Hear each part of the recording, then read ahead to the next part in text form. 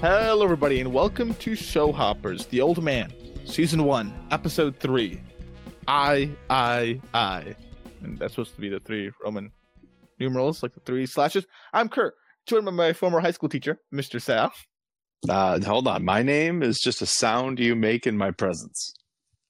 Oh, so it doesn't matter. It's ethereal. It's hoo-ha. There you go. Yeah, I could be Mr. Sal. I could be Joe Jabibby. Doesn't matter. I'm still me. I don't know the reference. There's no reference. Oh, okay. Joe Jabibby was the generic name that my 12th grade social studies teacher used to use when he was giving an example. Joe Jabibby. Joe Jabibby walks into the store for some guns and butter. I don't know, whatever. I like that. That's good. That's a good take. Well, Mr. Sal, let's go and try to see if we can guess each other's ratings. Ratings. Mr. Sal, you've been loving The Old Man. I've been loving The Old Man. Nominated Old Man. Jeff Bridges. Yes. I'm a little disappointed that's like the only acting nomination, and it didn't get nominated for Best Drama either, but at least Jeff Bridges got a nomination. That's pretty cool. Yeah, good for him. Good for him. And we'll see if he deserves it as we continue to the series. I mean, so far, I'd say he has. Absolutely. He's done a great job as the role. But has the Gravy Train come to an end, Mr. Sal? Have we decided? I should say more you. I'm trying to guess you. I know what I've decided. But how does this episode stack up? How is it now? Have we been spoiled, or are we still yet to peak? I think you loved the episode still. Great episode throughout. You have no real big complaints. You're a big fan of seeing Peter, Dan, Johnny, all the things I'm going to be calling him throughout the episode. I think you loved seeing those parts. I think you liked seeing Angela as Emily.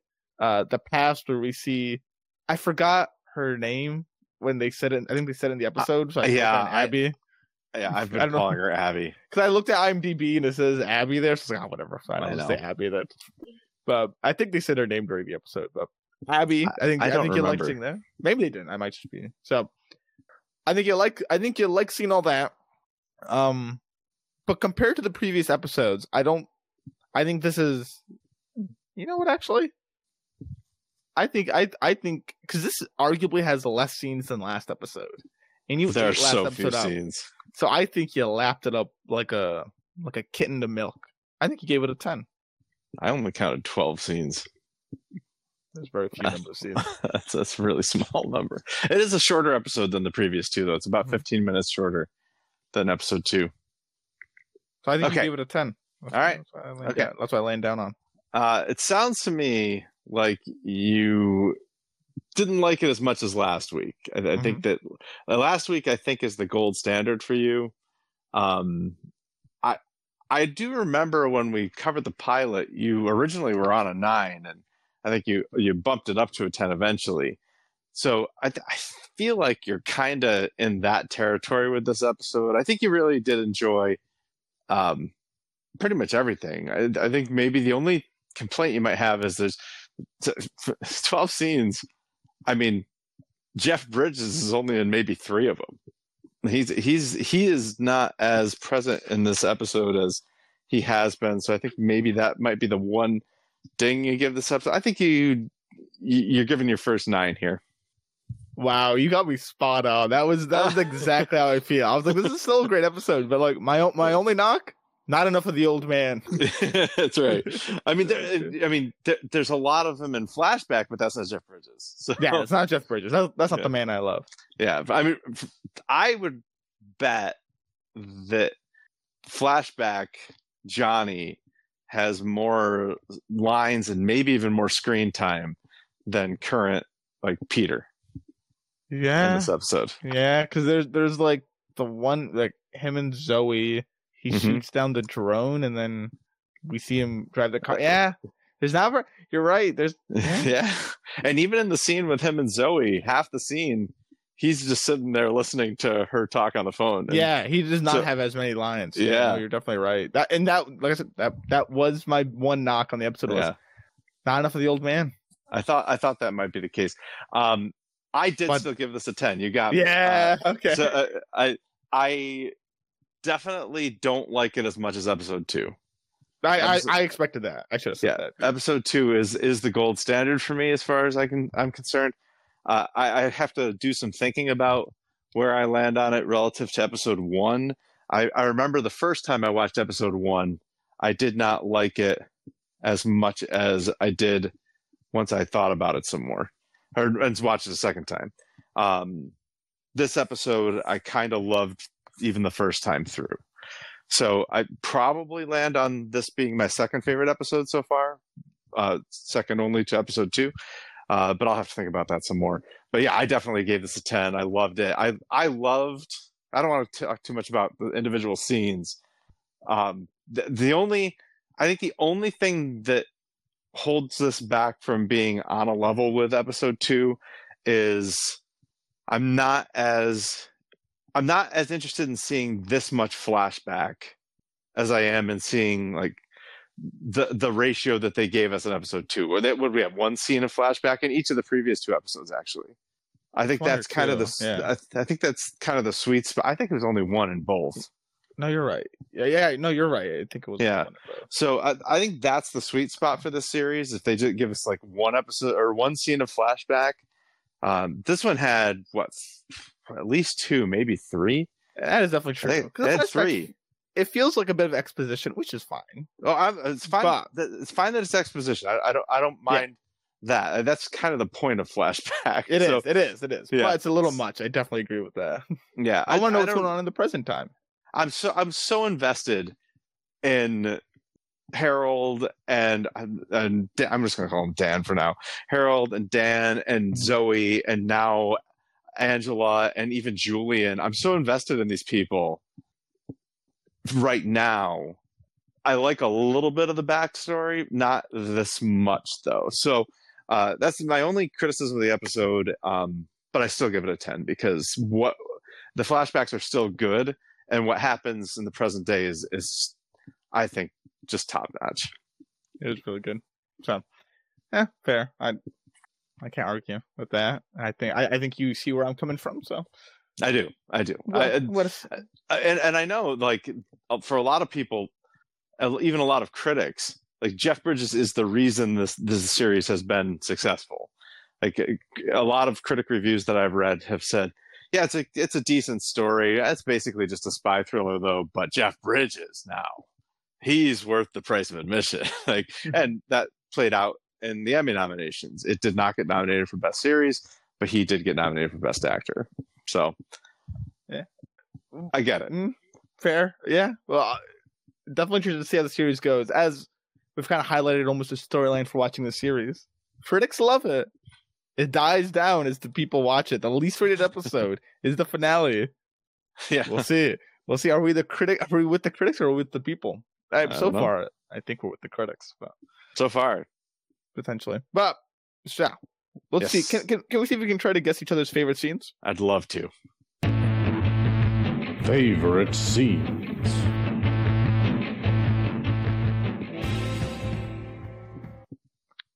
So we both just chatted about how much we love Jeff Bridges. I think your favorite. I mean, Jeff Bridges is not the only actor that I love in this. I'm pretty Jeffrey sure I gave Zoe my favorite character last week. So you did. No, you definitely did. I think your favorite scene is, speaking of which, the Zoe and, as I named him for this one, Peter scene, when right after she's eaten some of her eggs. It's a rather long one.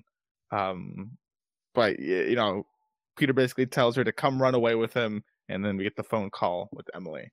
So I think that is your favorite scene. And I guess that for you as well. I think that if your one criticism of the episode is not enough Jeff Bridges, you're going to probably pick the scene where there's the most Jeff Bridges, and that's the scene. So yeah, that one. I kind of played my hand there. That is my favorite scene.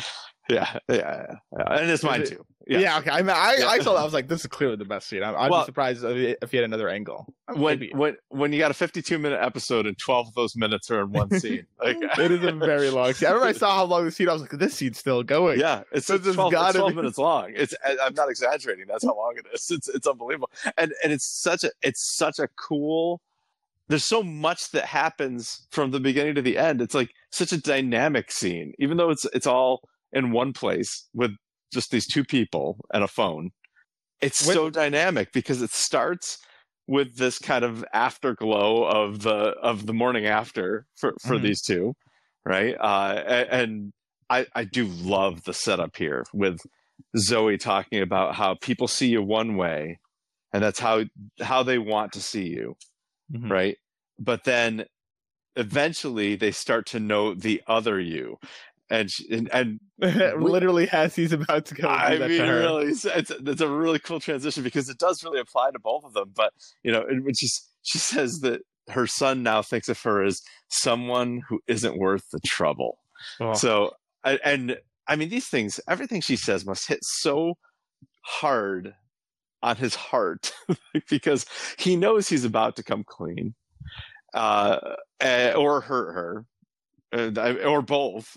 So, and he's worried about exactly this, about her thinking that he won't be worth the trouble. It's really cool because he transitions right into, I've got to go. So it's this really romantic afterglowy scene, and then it transitions to a potential breakup scene. Oh, by the way, I love a breakup scene. You love sadness. Yeah. Especially breakups. Breakups are the best. So, yeah. In entertainment, I don't like going through them. I'm about to say, because I love breaking up with people.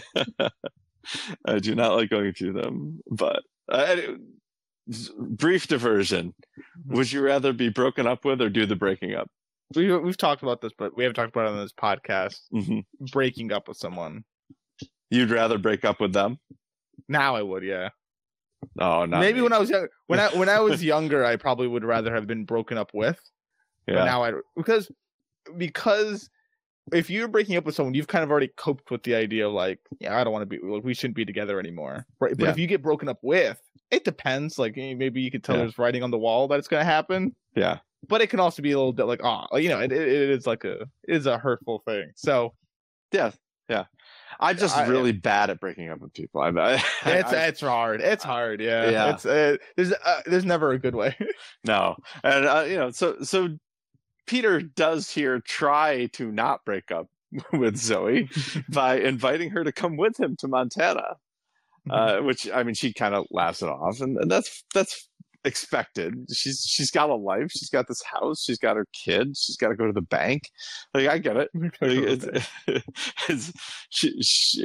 It would be hard for her to just pick up and move. But she says, we'll think about it over lunch. But he can't because he's got to go. And I do love the way he reveals himself to her as well. So you lied to the police last night. Why would you lie to the police? Why would you protect me? Why would you feel like you need to protect me from the police? So he kind of points out that she's maybe known all along. Yeah. But when he eventually does tell her, when he does, and it doesn't even really tell her, he says it's nothing like that. I'm not dangerous. It was a political thing. It was a war and so forth.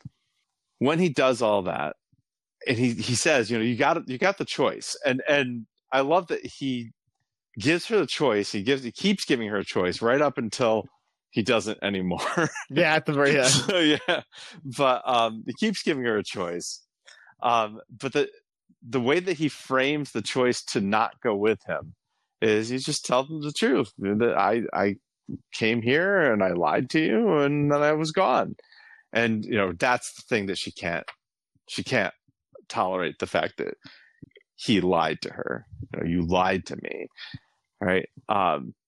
That's kind of a neither here nor there type thing as far as from his perspective, but for her that means a lot, because what she goes on to point out is that you're going to leave and none of this is going to impact you, but I'm going to be left with how stupid and lonely and desperate must I have been to not recognize this. And that's a really great point. I think that is very damaging to, I mean, someone comes into your life, she's head over heels for him in a way, and then learns this news and he runs off. It's geez. Yeah, I mean that is that's scarring. It's traumatic.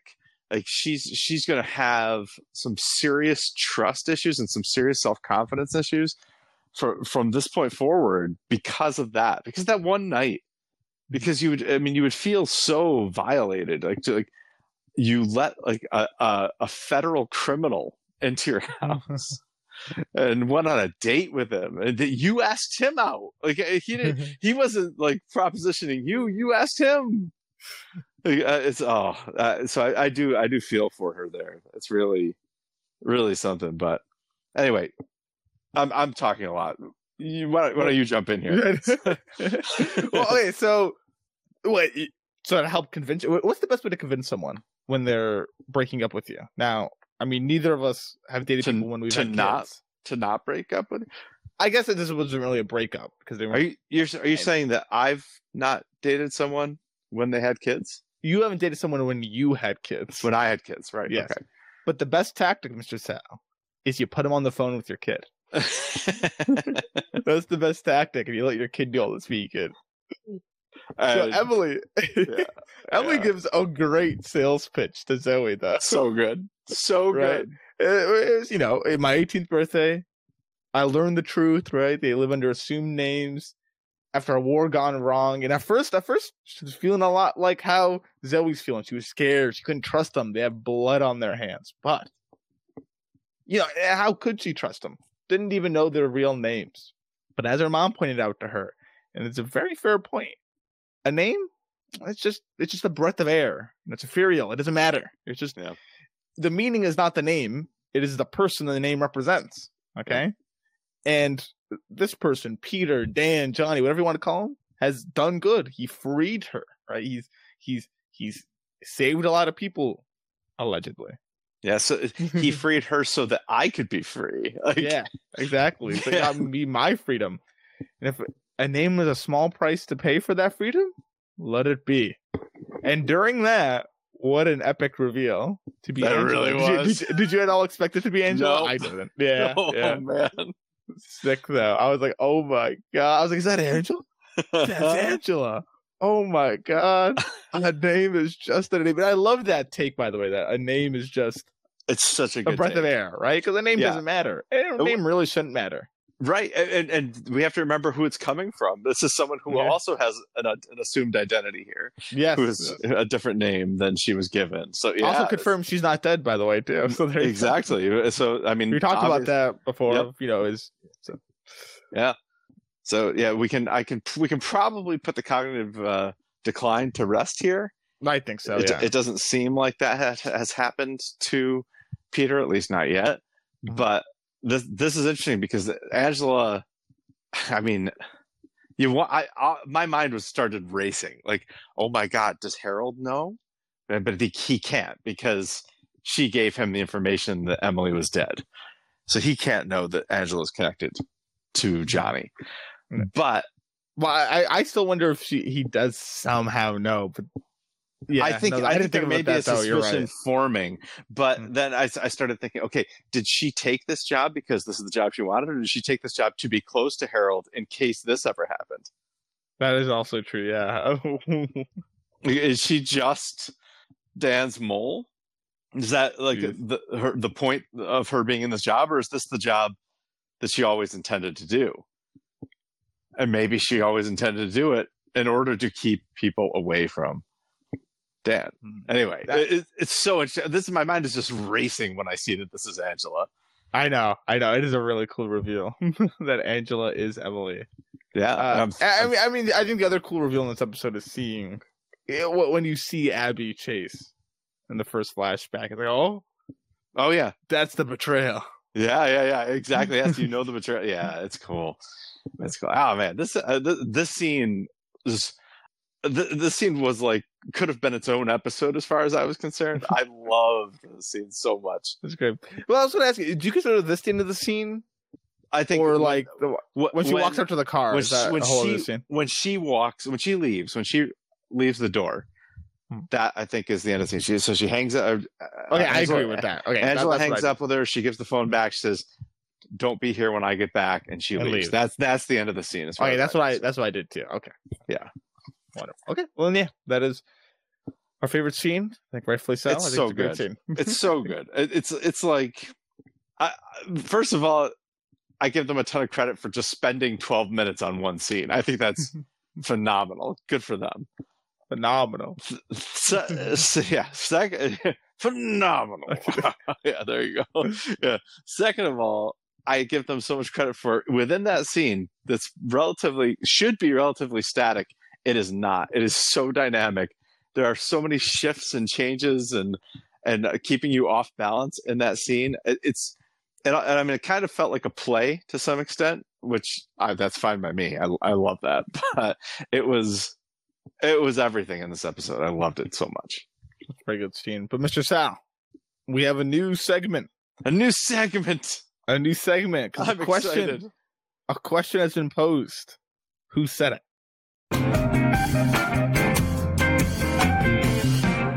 Who said it?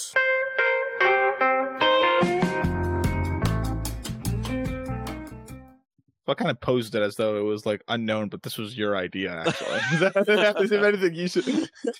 I think it's kind of funny. It was my idea, but you have to do it first. I do say that is so true, actually.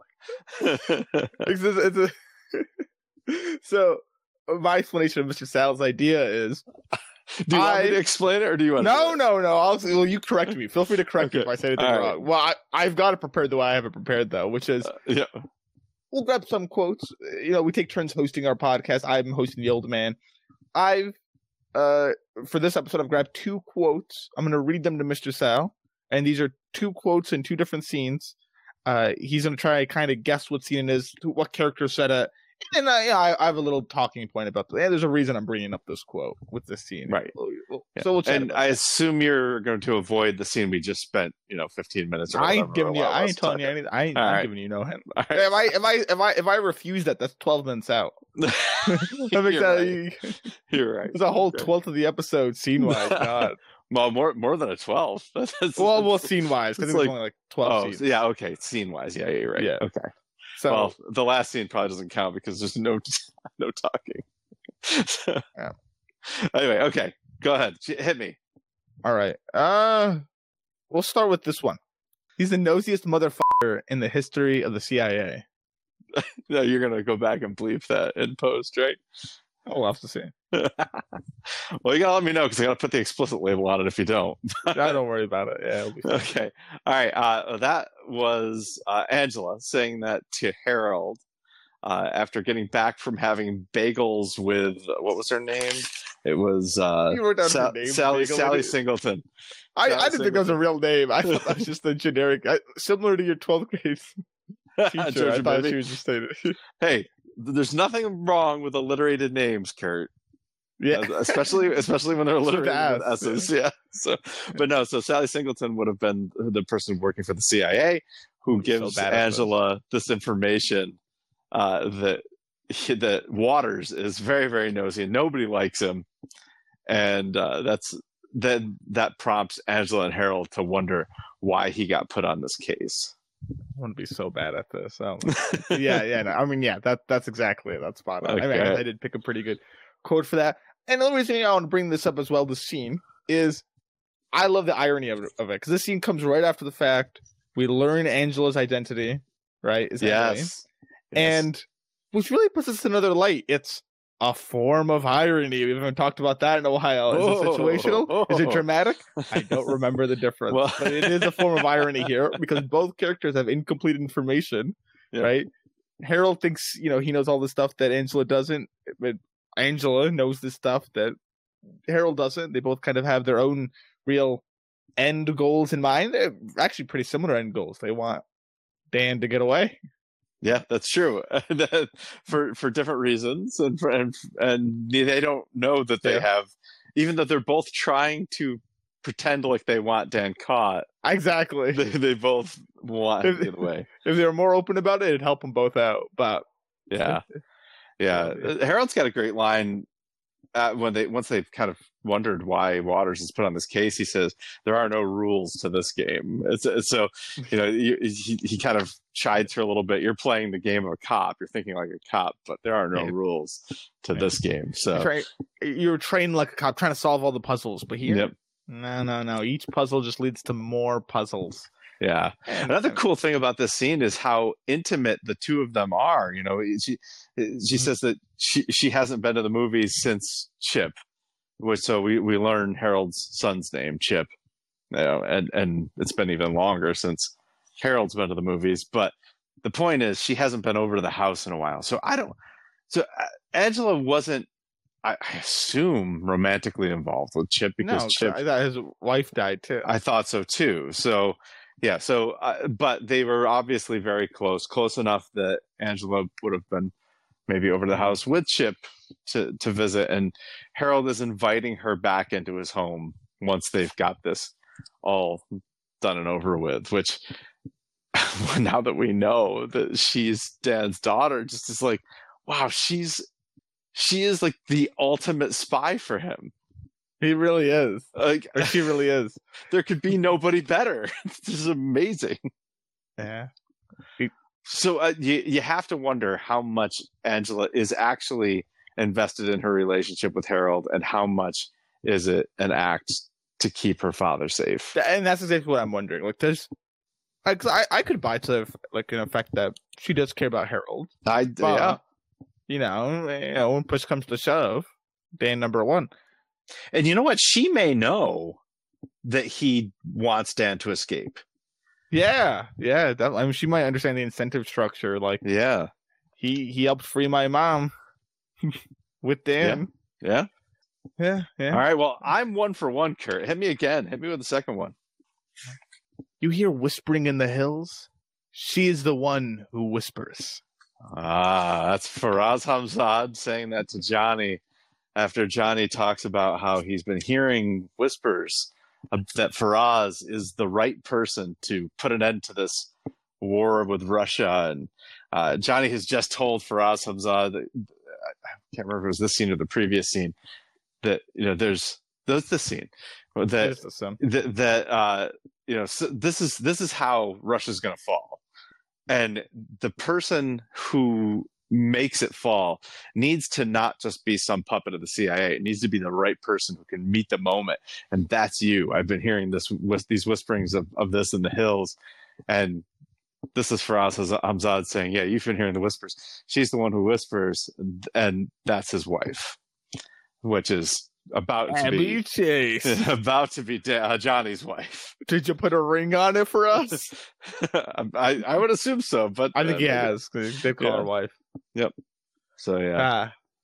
It seems. I hope those quotes are fair. I didn't do too obscure of quotes. No, those are not obscure at all. I'm afraid I'm going to be much harder on you than you were on me. Really? I don't think I would get any harder than that. I think I could get both of these if you gave them to me. I don't think I would get much more obscure than this. Okay.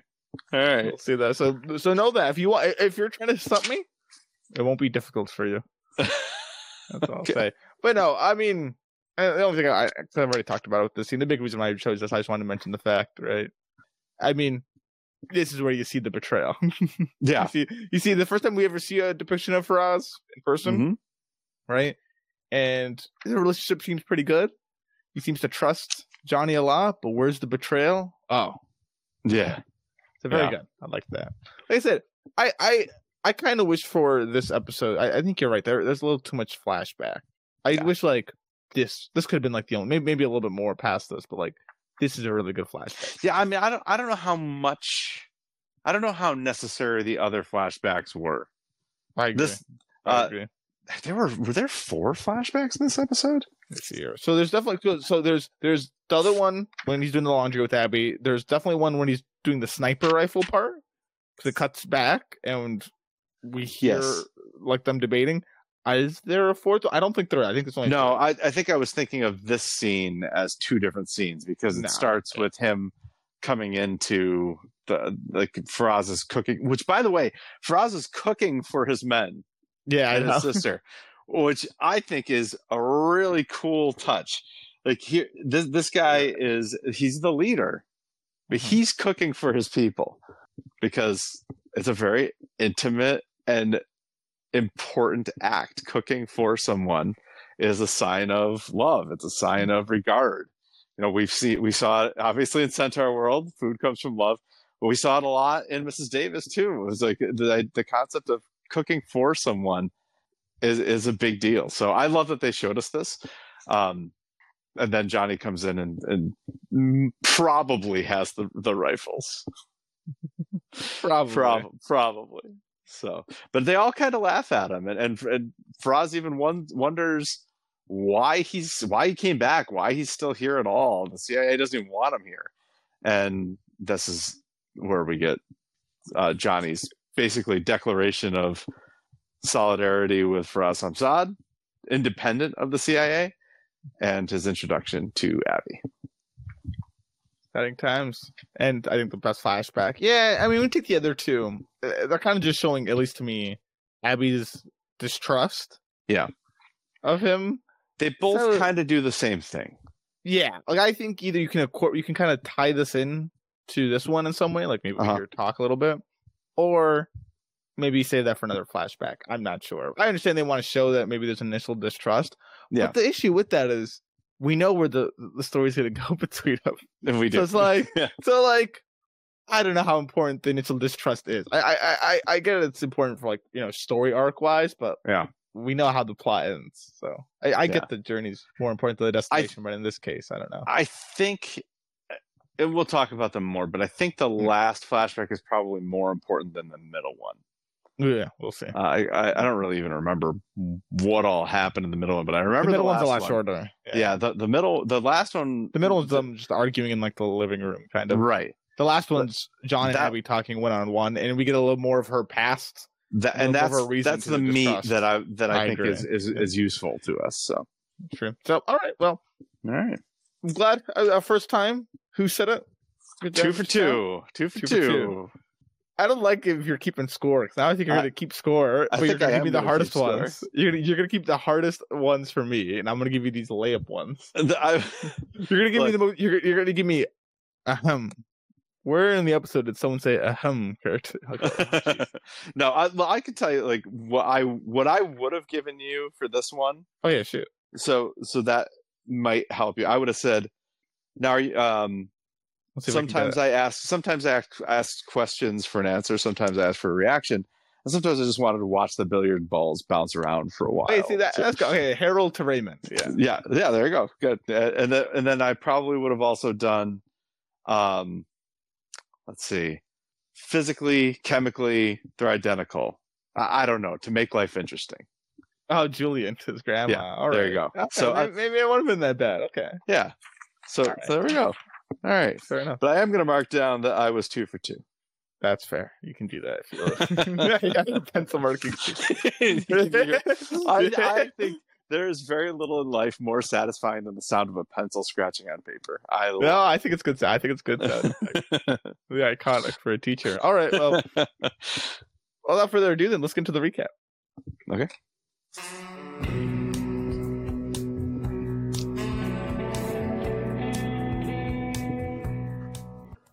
Speaking of Julian calling his grandma, that's exactly what's going on at the bus stop, right? Got her some generic drugs. I don't know how looking forward to it she is.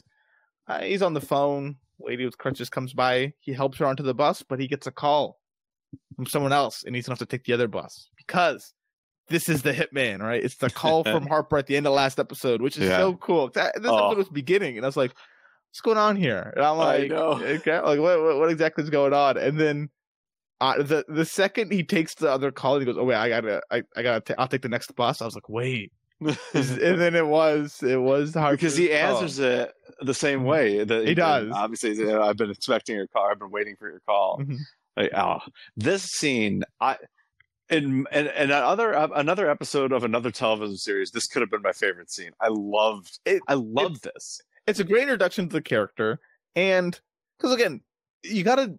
I've learned this more and more, maybe from this podcast, but you do got to earn stuff with viewers. Like, you can't they couldn't just never show the hitman and then the hitman shows up the way he did, at least, especially in the context he did, where you don't even see him sneaking up on him. It's not as satisfying to a viewer. Imagine if we didn't get this first scene with Julian and the whole episode played out the exact same, right? It would be a very unsatisfying part when he gets attacked by the hitman because you don't even know who the hitman looks like, or like even that much about the hitman. they have very little tidbits with Julian, and they show the fact that he's alive, so he's not done, I think.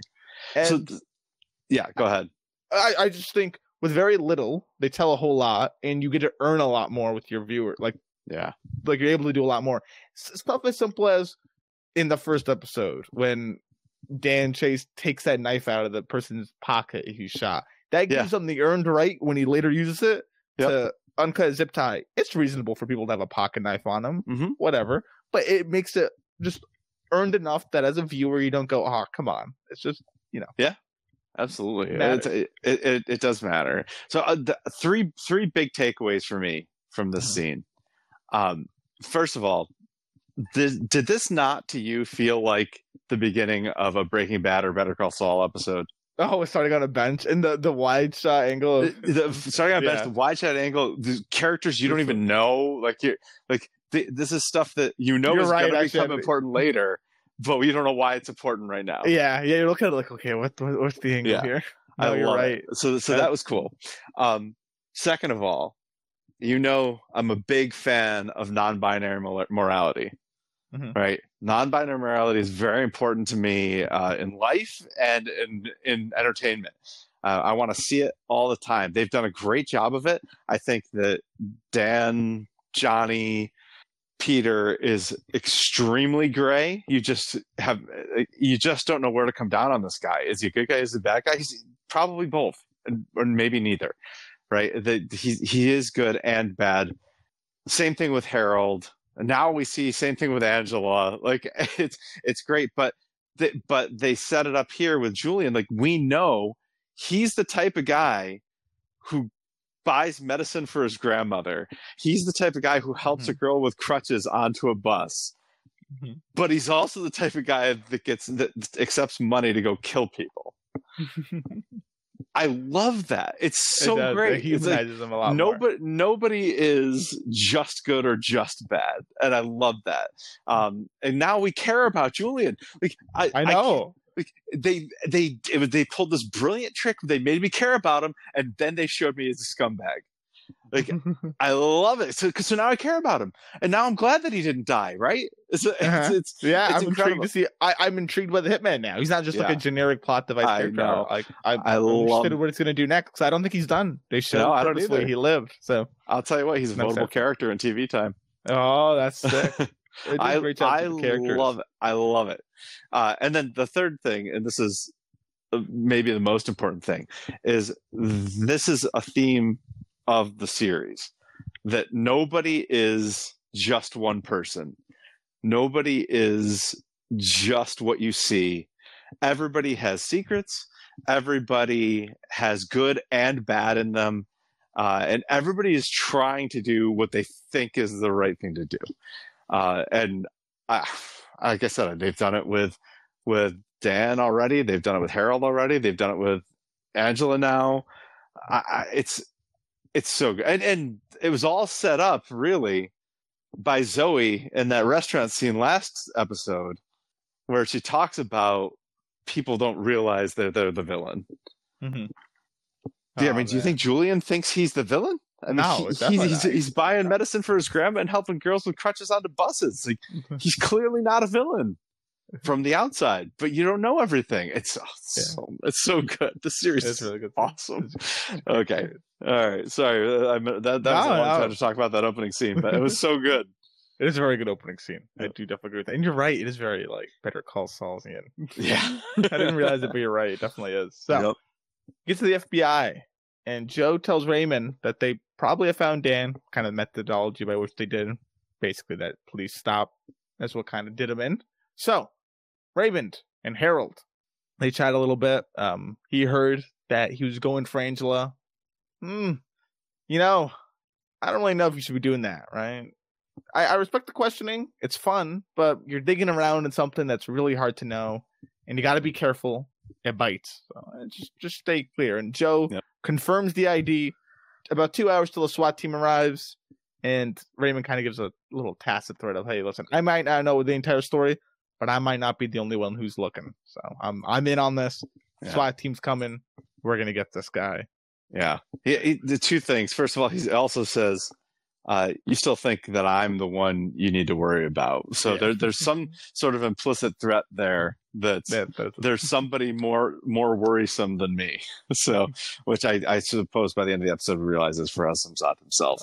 Mm-hmm. But the other thing I wanted to point out is I feel like 2 hours to get the SWAT team there is ridiculously long amount of time, considering they knew this was the place they had to go. Well, yeah, but like they have their mandatory break. Right? Yeah, you gotta factor that in. Okay. Traffic's really bad. No, man, that traffic. Traffic's really bad. And I don't know, it's just not fun having to rush, you know. Anyway, any less fun. I don't want to like criticize it for that. Like, no, fine, whatever. They want to say 2 hours, fine. I mean, yeah, because they could have just said like, an hour and expedite what happens, and it doesn't matter. Like 30 minutes. Literally, they could have said 30 minutes. I would have bought everything that happened. Yep, absolutely. So that's fine. We get first flashback, which we talked about. You know, Faraz and Johnny talking, and the reveal of Abby. Then we get the Zoe and Peter scene we talked about, which is the after morning, the eggs, their discussion, the reveal, the phone call, and it ends with Zoe, Peter, be gone by the time I come back, and she goes to leave. She starts her car, but she hears some sort of noise and the dogs barking, right? Dave and Carol. So she exits the car. Boy, Dave and Carol are such a cool... They're such a cool... I don't want to call them, because they're living things, but I don't want to call them a mechanism, but like the way they use them in the way they use them in the storytelling is just really cool. These dogs never bark. So when you hear them bark, they're like silent. Like, oh, crap. Silent. I know. They're like a silent, like assassin. They're just always quiet, super obedient. And then like when they start barking, when they're getting there, it's like, oh no. I wonder if one of the dogs are going to die. Well, one of them got chucked out the window in this episode. I'm sure it didn't die, but it was rough. Well, speaking of rough, she peers in to see Julian and Peter are fighting it out. Okay, they're the guns on the ground. Again, pretty good choreography on this. Yes, the fighting choreography is really good. They fight. It's not that long of a fight, and Julian appears to be winning. But Zoe tips the hands in Peter's favor by letting the dogs in, and then Peter's able to get the upper hand and kill, or not kill, actually, Julian. Just shoot him. Shoot him. And well, Zoe, now it's time to come with Peter. You gotta come now. He can't let you go. No clue who we can trust now. That's the end of the scene. So it's the assumption of, is she going to come with him willingly? Or what happens? And that's kind of the whole question for the rest of the episode. I know we kind of chatted about that. I thought Zoe could die. You thought she would go with him. I now actually think that she is alive, and this is all kind of just bait. So I think you're right. I think she's alive as well. But yeah, but when that dog got thrown out the window, I cringed. I don't usually... You feel that much for animals. I don't usually have a big reaction to animal scenes. That one got me. That was like, oh my God. First of all, how strong is this guy that he just chucks this dog out this window? Like, this is a big dog. Just chucks it out the window. Yeah, a big window, yeah. But second of all, like, is the dog okay? I need to know. Show me the dog. Anyway. Well, then we get the FBI scene we talked about with Angela and Harold talking. We hear about Chip and what she's gathered about Raymond. And we already talked about this scene. So, but hey, you get news. The UAV, or the drone, has spotted that a car's leaving the site. Okay, and it's a SWAT team 7 minutes away. It's kind of hard to see the car under the trees. Oh no. And we get to see Peter. He gets out of his car, takes out a sniper rifle, and we get another flashback. The hardest part, this is a quote I almost did. The hardest part is to put a rigid mind to rest. I didn't write down the whole quote. I didn't end up using it. But Faraz is speaking to his wife about how hard it really is to gain trust as a leader and to oust the Soviets. You know, it's a difficult task. But John's here to help, right? Yes. But Appley's not so sure how much he can really help. And they go back and forth about it. But hey, John can definitely do this. 200 yards? Babies. Actually, children, my bad. Children, not babies. He can do 1,000 yards. Yeah. To get a kill. That's impressive. If he can do it, which presumably he can. He seems like he's like Tom Clancy-esque. It definitely fits that mold, and I think that's one of the that's few. Fine. Yeah, I think it's one of the few criticisms that the series has gotten from critics is that it's kind of standard spy fare. I would argue it's not because of how like, deep the characters are. Yeah, because in a 2.5 hour spy movie, like you're going to get, first of all, you're going to get like 55 to 60 minutes of just action sequences. Mm-hmm. So you really only are going to get like another hour and a half of any kind of story. And how much of that involves character development is very questionable. But in this case, like you don't get a scene like we got with Julian in a spy thriller movie. You don't get that scene. No, you're right. And the scene that's 12 minutes long in this episode is maybe 3 minutes long. Yeah, in a movie. 12 minutes long. Yeah. So that's why this works so much better than any spy thriller movie that I've ever seen so far. I love it. And look, he's OP. He's definitely OP. But that's not what the story's about, right? It's not about the fact that he's OP. It's like the derivative of that, which is fine. Similar to like The Leftovers isn't about the depart. I mean, it is about the departure and the effects of it, but it's not about trying to figure it out per se. Right. So, anyway, in the present time now, he shoots down the drone. They lose visual on him, and the FBI, they have an emergency meeting. Raymond, Harold, Angela. Okay. Mm-hmm. Angela is not desired by Waters in this meeting, by the way. No, he's not. But he's just saying what it is now. Frost is getting anything he wants. He will be mad once he learns he gets away. And Harold is his mind's starting to, the gears are turning. He's got some ideas, right? Well, actually, before I even get to that point, Raymond basically says, listen, you helped him escape the first time. I think he had something to do with the second time, which actually he didn't, it seems, but right. Whatever. No, Angela probably did, though. Potentially. I mean, she basically said, he's got to get out of there. You got to get out of there. Why are you still there? She probably, we didn't hear what she said to him on the phone. She probably told him exactly how much time he had. That's true, because he was pretty, anal about, I got to be out of here. Yep. So, Raymond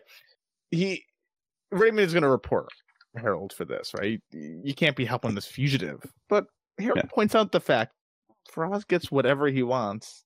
Oh, why are you telling me this? Why are you even here? You're so unimportant, Raymond. I think Frost put you up to it. I think you're just kind of a puppeteer. And I also think the way Frost is behaving, he wants Dan back alive. But why? 30 years ago I helped him escape with Abby, his wife.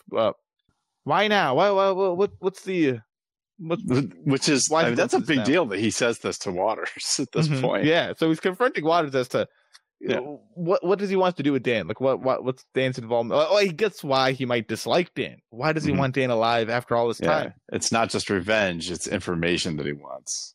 But Angela kind of bridges the gap between the two here. Of like, listen, this is getting him. She seems to start to react a bit, but she stops it. He's like Harold is like criticizing Abby. She's like she wanted better access to Walmart. I know. So Angela starts kind of seeing things. She tells her boss, her mentor, stop it. It is getting nowhere. Dan's a true believer. He profiles as a true believer, right? He thinks he's always fighting on the right side, which kind of arcs back to the whole no one thinks they're a villain. Yeah, exactly. Said, right? It's always too complicated for us to try to summarize it. Let's do this instead. Can we get Froz's questions ourselves? Right? And Raymond initially refuses, but get us the questions so we can better figure out the answers. Yeah. And everyone can win. And, all right, fair. And then this meeting comes to an adjourn because the SWAT team enters the house. We see they've entered, they see some bullet holes, and that everyone's gone. Even Julian. That was the surprising thing for Zoe, me. And Julian, yes. Yep. So Raymond warns Harold, if he keeps stopping him, he will dig up dirt, and he'll get both of them, that being Harold. He warns Angela. He warns Angela that he'll get both of them if Harold keeps stopping him. And Harold does not seem at all elated to see the fact that he's gone away. So, I take it back. Their incentives are different. Like, Harold would like it if he got away and never got caught. Yeah. And just stayed quiet. But he would also like it if he died. Dead. Exactly. Which is different incentives, I guess. So I found it very interesting and very fun watching Harold in this scene, because we know that he sent the hitman. He expects that when they get in there, they're going to find Dan dead. Yeah. And you can see the visible look of disappointment when they find no one. He does not seem very elated. No. And Raymond's going to get that meeting with Faraz. So yeah. Right. But he does threaten Angela in the process, though. Like, if you have any secrets, you better tread lightly. Yeah, watch out. Yeah. You'll get what you asked for. Yeah. We see Julian in a car shot. He has some sort of driver. We'll see if we learn anything else about him. But Julian, probably not the last of them. Meanwhile, Peter, Dave, Carol, they're driving. They park off-road somewhere in a small little outing, like this little tree area. I don't know if you call it. Whatever. They park off-road. Yeah. We get our last flashback here, which is... before you get to the flashback, I love the way they shot this scene, because you never get to see whether or not Zoe is in the passenger seat until the very end.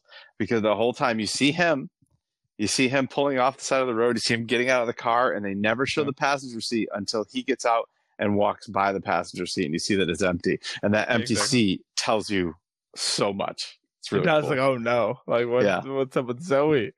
Yep. We get the flashback with Johnny helping Abby hang some clothes, doing laundry. And we learn about Abby's past. John's here to help. She tells us about how she was 7, family. Her parents were going to be professors in Ohio. She was excited to move, but the coup in Afghanistan occurred, and that never really came to fruition. And the only real American interaction she had is with the CIA, who keeps trying to bend the war to their means.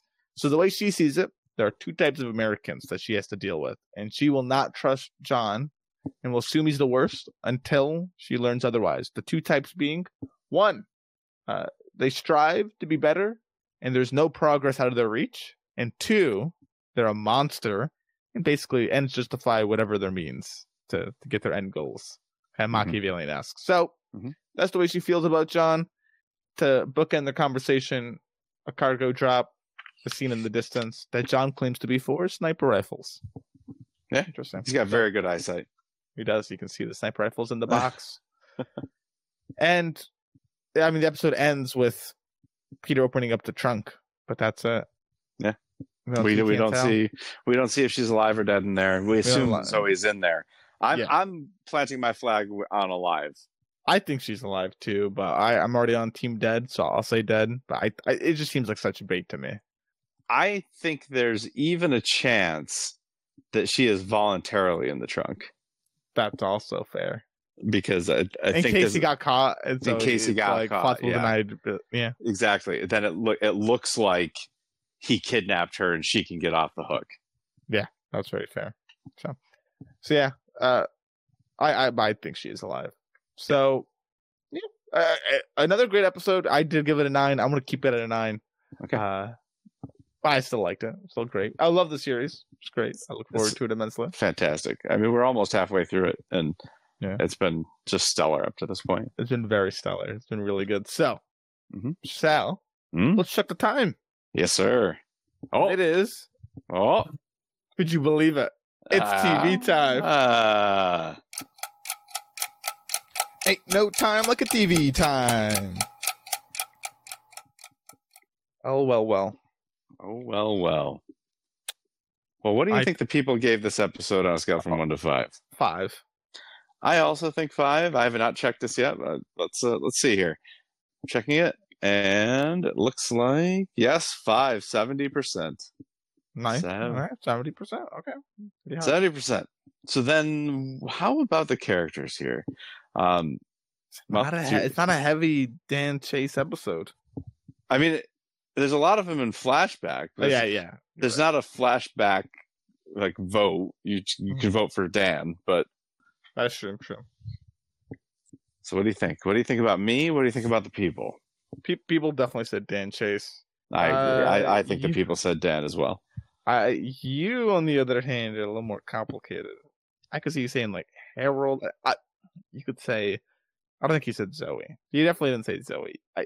You either said Harold or you said Angela, I think because of the reveal for Angela, maybe you really said Julian. And then Julian doesn't get enough screen time, but he was tracking for it after the first scene. He was on pace. No, that's true. No, listen.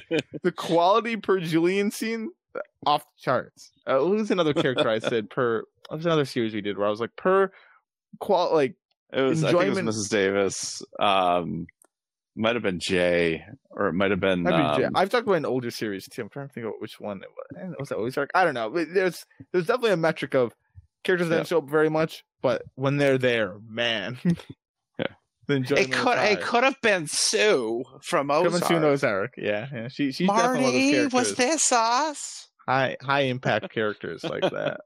So, and Julian might be that, but he's too small screen time. I think you said Angela, simply because I think her reveal is what did it over the edge for you. Okay, well, now I'm thinking maybe you said Angela too, but I had written down Harold, so I'll stick with that. I believe you said Harold. Should have gone with your gut. I also put Angela. Oh, well, all right. Well, I say also, because I know you did Angela. I did do Angela. Yeah. Yes. Yeah. That one was, I mean, it wasn't easy, but like when I went to answer it, I thought, I'm not going to say Dan because most of Dan was in flashback. So I could say Harold, but really, and I think about my favorite scene. The reason that scene is my favorite scene is because of Angela. That's exactly how I felt. And then the big reveal, and then she has these two other great scenes. Like the one with the meeting with Harold and Waters, and the one with just Harold when she gets back from the bagels. So yeah, I thought after giving it a little bit of thought, it was pretty easy for me to say Angela. That's exactly how I felt too. I at first I was thinking between Harold and Angela, and then when I thought about it, I was like, but wait a second. Harold's great scene that I like is with Angela, and what makes it so good is the dynamic that we've just learned with Angela. Yeah. And also, what I was discounting the fact was because I was already considering all the other Angela facts with like Raymond and whatnot. Mm-hmm. And then I was like, but wait a second. She's on the phone with Zoe. Why am I discounting that? That was sick too. I'm counting that's Emily. That's not Emily. I mean, it is, but that's Angela. Yeah, it's the same person. Name's meaningless. So she's such a good actor too. Oh my god, I love her so much. She's awesome. Anyway, so and the people did say Dan, 77%. All right, this will be an easy series. Yeah, seriously. But you know what's interesting between you and me is 3 episodes now in the series that seems like it was going to be just all Jeff Bridges. 3 different characters in 3 episodes for me. Did you vote for Dan last week? I think I did. I did Dan last week. Okay. Well, for me, 3 different episodes, 3 different character votes. That is impressive. I did not think I would be in that situation with this series. After watching that first episode, I was like, okay, this is the Dan and Harold show. That's all it is. It has. I did say Dan the last episode. It has very pleasantly surprised me. It definitely has. Like I said, the series is definitely pleasantly surprised. I know we already chatted about it in previous episodes, but it is just it's not just a super action-y packed episode. It's got really good drama in it. It really doesn't have that much action. Like, nowhere near as much as I thought it would have. I thought it would be so many more action sequences. Me too. That's one of the reasons why I didn't pick it originally, because I saw the first episode. I was like, oh, this is probably a little too action heavy for what we want to cover. But man, I'm really glad you picked it because it has really been not really that. And any action I didn't pick it. The critics picked it. Yeah, that's true. And any action there has been so well choreographed. It has. It's been really good action. It's not like I mean, I don't know if the listeners feel this way, but there's definitely like action sequences that go for too long. That go. I definitely feel that way. I feel the way I said season 2 or season 3 of Daredevil on Netflix. It's one of the early. It's one of the season premieres. I jumped off that in the middle of season 2.